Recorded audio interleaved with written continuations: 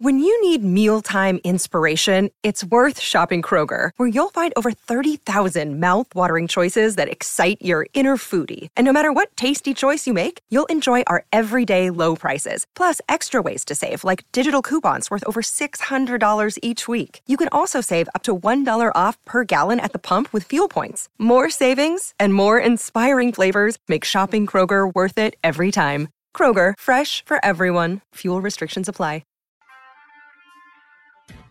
You're listening to BetQL Daily with Joe Ostrowski, Joe Giglio, and Aaron Hawksworth from BetQL. Welcome back, BetQL Daily, right here on the BetQL. Joe G with you on a Friday. We got a lot to get to today, including a ton on NBA Finals game number 4, big card in baseball, some NFL futures, but we're just a couple weeks away from the NBA draft. So let's talk to Ricky O'Donnell here from SB Nation. He's joining us on the Roman guest line to talk about the 2022 NBA draft, where the value is, as we see right now. Jabari Smith, minus 425 to be the number 1 pick. Chet Holmgren, plus 380. Paolo Banchero, 15-1 to be the number 1 pick. Ricky, welcome to the show. Number 1 overall. The Magic have the pick. There's been a little bit of different takes out there. Some people think the length of Chet Holmgren, that might be kind of what the front office of Orlando thinks. Others, obviously with the odds, say it's Jabari Smith. What's your feeling on what could happen, what might happen, Orlando at number 1? Yeah, I believe that Jabari Smith is the most likely candidate to go number 1 overall. There was a report on ESPN that the Magic were leaning that way a couple weeks ago. If it was me making the selection, I would favor Paolo Banchero. I feel like Banchero is the best shot creator out of the top 3 at 6'10", 250 pounds. Really good ball handler and live dribble passer. To me, Banchero is the only prospect in this draft who could eventually project as a primary offensive initiator. That's what the Magic need. Really, that's what every bad team needs. You need that guy who can be the center of your offense, setting everyone else up and still pressuring the defense with his own scoring ability. I think Banchero has the best combination of size, scoring, and passing in this draft. If it was me, I think that the Magic should take Banchero, but from everything we've heard, it looks like Jabari Smith is going to be the pick, and I expect Jabari to go number 1 when the draft rolls around on June 23rd. Banchero now, Ricky, up to 15-1 to be the number 1 overall pick. So you're right. All signs point to Jabari Smith at number 1 overall. And the odds also suggest that it would be, if it's Jabari Smith 1, that we'd go Chet Holmgren number 2, Banchero 3, and Jaden Ivey 4. Do you agree with that? Well, 4 is where it really gets interesting, and I was actually going to write about this morning on SBNation.com. I think the Kings hold the keys to the draft because Jaden Ivey, in my opinion, is the 4th best player or even the 3rd best player. I'd probably put him ahead of Jabari Smith in this draft class.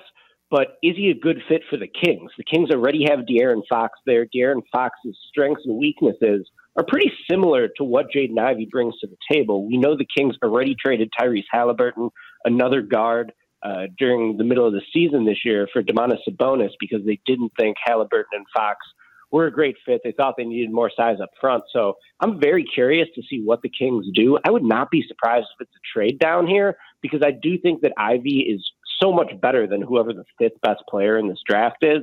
But if the Kings like Keegan Murray or if the Kings like Shaedon Sharpe, I could really see a trade in this spot, at least Sacramento moving down a couple spots, still getting a guy they like. And that gives the opportunity for a team like the Knicks, the Wizards, the Pacers, maybe the Pistons to go up and get Jaden Ivey.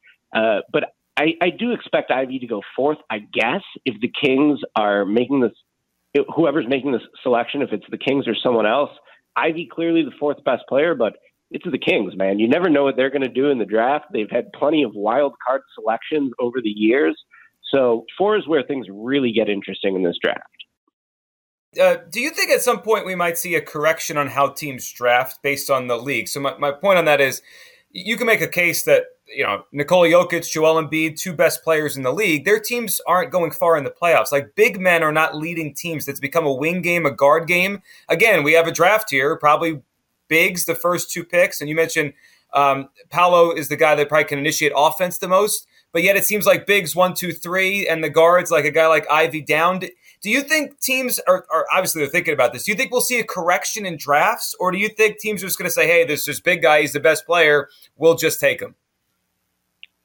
Yeah, I think you're onto something there, but my perception of this, watching the NBA Finals this year, is that the Celtics have become such a great team because of their lack of weaknesses, not so much because of their strengths. You look at Jason Tatum, and Jason Tatum is going to be like the worst, best player on a championship team, probably since the 2004 Pistons. He's got like a 48% true shooting percentage in this series so far. Of course, Tatum could still erupt for the rest of the series, but the point is the Celtics are not winning because of one great player. They're winning because their 8-man rotation is all so solid on both ends of the floor. So when I look at this draft class, and the NBA as always is a copycat league, I'm just thinking of guys who could play both ends of the floor and who aren't going to be able to be targeted defensively in a series while still sort of being able to complement the strengths of your best players. How do you do that? Be a plus passer, be someone who can space the floor, who's not going to, allow teams to cheat off you, double team your best player. So in terms of drafting, I think guys who sort of check both those boxes could be pretty interesting. A couple guys whose names pop off the top of my head. How about E.J. Liddell, 3-year player at Ohio State? Sort of a throwback big man a little bit at 6'7", 240, but he's a very good shot blocker, very explosive vertical leaper. He improved as a three-point shooter this year. I think that's really a key for him. He's going to be solid on defense. He'll be able to compete strength-wise on day one. I think that he's someone who could end up maybe going a little bit higher in this draft based on how the finals are going. And I think Tari Eason's an interesting pick, too. There's been reports that he's slipping in the draft. I think that would be a mistake for teams to overlook his length, his motor, and his switchability on defense. He needs to figure out the three-point shot, still hit it at a 35% clip this year, but his release is a little bit slow, needs to gain more confidence as a shooter. But that's the big league-wide trend I'm seeing throughout these playoffs is the superstars, the top 3, top 4 level guys are not advancing that far in the playoffs. Instead, it's about the strength of your weakest link, and I think that makes role players more important than ever. With Ricky O'Donnell, covers the NBA draft for SB Nation. Follow him on Twitter at SBN_Ricky. Another angle that I find so interesting, and you're right, it feels like the draft is going to start at 4 or 5. We'll see where the information is at that point. But the wide range of landing spots that we're seeing in mock drafts by like people that cover this by you, like you can see Dyson Daniels as high as 5, as low as 18. Kenny Chandler as high as 15, as low as 42 into the second round. Why do you think that is this year? Dyson Daniels is not going 18. I think Dyson Daniels is a top 10 pick. I don't know where the line on that one is, but if I'm the Pelicans with the 8th pick, I think that Dyson Daniels would be a great selection for New Orleans if he's still on the board, which I believe he probably will be when they come on the clock. Kennedy Chandler is an interesting one because he's so small. It's like 5'11", 170. Not a great shooter, but a very ferocious on-ball defender, pretty good with his floater.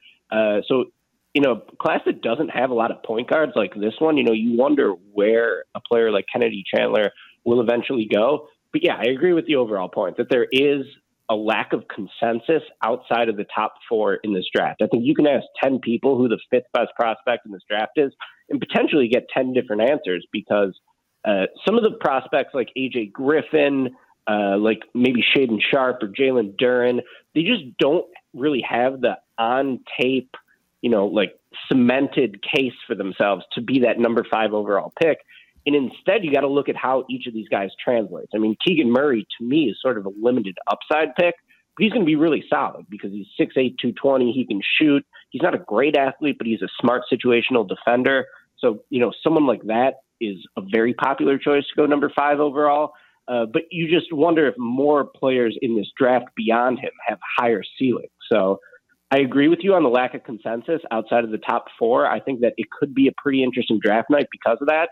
And I'm wondering about trades, too, because a lot of these teams, you look at the Blazers with the 7th overall pick, they're kind of in a win-now mode around Damian Lillard in the twilight of his prime. What are they going to do with that spot? I wouldn't be surprised if that pick is traded. There's already been lots of rumors about that. And then, the Kings, too, are always such a wild card with them being number 4 overall. So totally agree on a lack of consensus, and it's going to be fascinating to see how it plays out on draft night.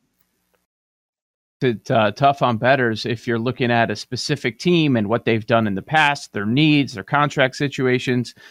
Just on your Daniels point, the draft position is set at 6.5. Now the favorite is the over. So would you go over on that one? For Dyson Daniels, 6.5. Yeah. I would go over on that one. Yeah, I mean, I would be surprised if Sacramento, Detroit, or the Pacers take him just based on the history of those front offices and the makeup of each of their rosters. So I like Dyson Daniels at 8, but if the line is 6.5, I'm pounding the over for sure. Davis of Wisconsin. I think he's an interesting prospect. I'm seeing his draft proposition at 9.5, and it's not juiced either way. It's 9.5, minus 115 on both sides. 9th pick San Antonio, 10th pick Washington. He's sitting in that range. Would you go over under Johnny Davis 9.5 for his draft position? Wow, great one. Really fascinating. To me, Washington should be doing backflips if Johnny Davis is still on the board at number 10 overall. The Wizards desperately need a guard. Johnny Davis is a very solid two-way guard, I think. Someone like Derek White on the Celtics, who's had a nice playoff run, he's probably like a good baseline for what Johnny Davis could be. They're similar size. I think Johnny Davis can defend the way Derek White is, and honestly, I think he has quite a bit more one-on-one scoring ability. When I'm thinking about that line, it's tough. I might not bet that one, but if I had to bet it, I would probably take the over. The Spurs, I could see them going for more of like a higher upside player. Jalen Duren at 9, I think, would be a pretty good choice for San Antonio. I already said I like Dyson Daniels at 8 to the Pelicans. Portland, you just don't know what they're going to do with that 7th pick because I think it very likely could be traded. Then you got the Pacers at 6. I guess Johnny Davis could go 6 to the Pacers. I wouldn't be shocked if that happened. He could even get some consideration at 5 to the Pistons. But if I had to bet that one, I'm taking the over. I think Johnny Davis likely goes number 10 to Washington, but that's why Vegas is so good. That's exactly where the line should be for Johnny Davis, in my opinion, and it's going to be pretty close one way or another, depending on where he gets picked. To some, it was a surprising regular season, at least for Arizona. Mathurin. I mean, he had an awesome year, and his number is set at 8.5. He's not mentioned right outside the top 4, top 5, but a little bit further down. Maybe he can creep into the top 10. What do you think about Mathurin? Very interesting. Mathurin at 8.5. I would probably take the over on that one. I could see him going to the Spurs. I could see him going to Washington. Could see him going to the Knicks. It really comes down to like how teams feel about AJ Griffin and Shaedon Sharpe. To me, that's like how much risk are you willing to take on as a front office at the top of the draft? Because I think AJ Griffin and Shaedon Sharpe both have, let's say, higher ceilings than Mathurin, but Mathurin has a higher floor. He's just a safer pick, proven college production. Shaedon Sharpe never even played a game at Kentucky. You're basically drafting him off his EYBL tape and some high school tape as well. AJ Griffin is a bit of an injury concern coming out of Duke. He just didn't look like the same explosive athlete he was in high school, but he also is an incredible shooter at his size, 6'6", 220, grown man's frame, 48% three-point shooter, 45% three-point shooter, I think. So when I'm thinking about Mathurin's draft status, it's like, do teams want to go for the little bit of the sure thing in Mathurin or roll the dice on a higher upside player? And those two guys to me are Griffin and Sharpe. We said it was 8.5 for Mathurin. Correct. That's tough. I got him number 9 in my mock draft right now. I could see the Pelicans going for Mathurin, but I think they need a little bit more defense. To me, Mathurin is not a very good defensive prospect. He's a dynamite shooter and a very good cutter, good athlete, can play above the rim.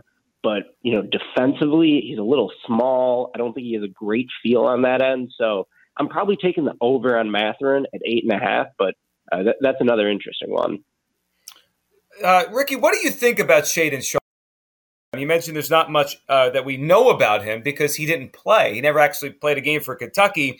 I'm seeing props and odds on him plus 210 to be the 5th overall pick, and then minus 2,500 to be a top 10 pick. So the odds are telling us he's going somewhere in that range between 5 and 10. Do you have a thought on the kind of team that would take a chance on him? It's interesting because it's so little information, yet obviously there's some upside. He was recruited and was going to play at Kentucky. Yeah, he was the number 1 overall prospect in his class, enrolled at Kentucky midway through the year, similar to Hamidou Diallo several years back, if you remember him. He also went to Kentucky. The book on Sharpe is that he's a very explosive two-guard. He's 6'5", 7-foot wingspan, his pull-up shooting ability. What's tough to gauge, though, just watching the AAU tape, he played on the Nike EYBL circuit, and then in high school, is where's his feel for the game at? Like, to me, you can watch his highlights, and he can do, like, some sick step-back jumpers. He can make plays above the rim, but is he going to be able to consistently get 2 feet in the paint as a driver? Where is his, like, ability to read the floor as a passer? And then defensively, he's got the tools, but, you know, we've seen plenty of guys with great physical tools still not be good NBA defenders. So when I'm looking at teams that could take him, I don't think he's going in the top 3. The Kings at 4 are such a wild card, though, right? Because I do think that Shaedon Sharpe's theoretical skill set is a better fit next to De'Aaron Fox in Sacramento than Jaden Ivey's. Now, to me, if I'm choosing between the two prospects, I'm taking Ivey all day just because I think Ivey has high upside and is a much surer thing than Shaedon Sharpe is. But I think Sharpe could go number 4 to Sacramento. I think he could go number 5 to Detroit, where it'd be a pretty interesting fit next to Cade Cunningham. You could see the Pacers taking him at number 6. Great stuff. Ricky O'Donnell, the Roman guest line. Get a free online evaluation, ongoing care, free to GetRoman.com/BetQL. We'll go off the board next, right here on the BetQL Network.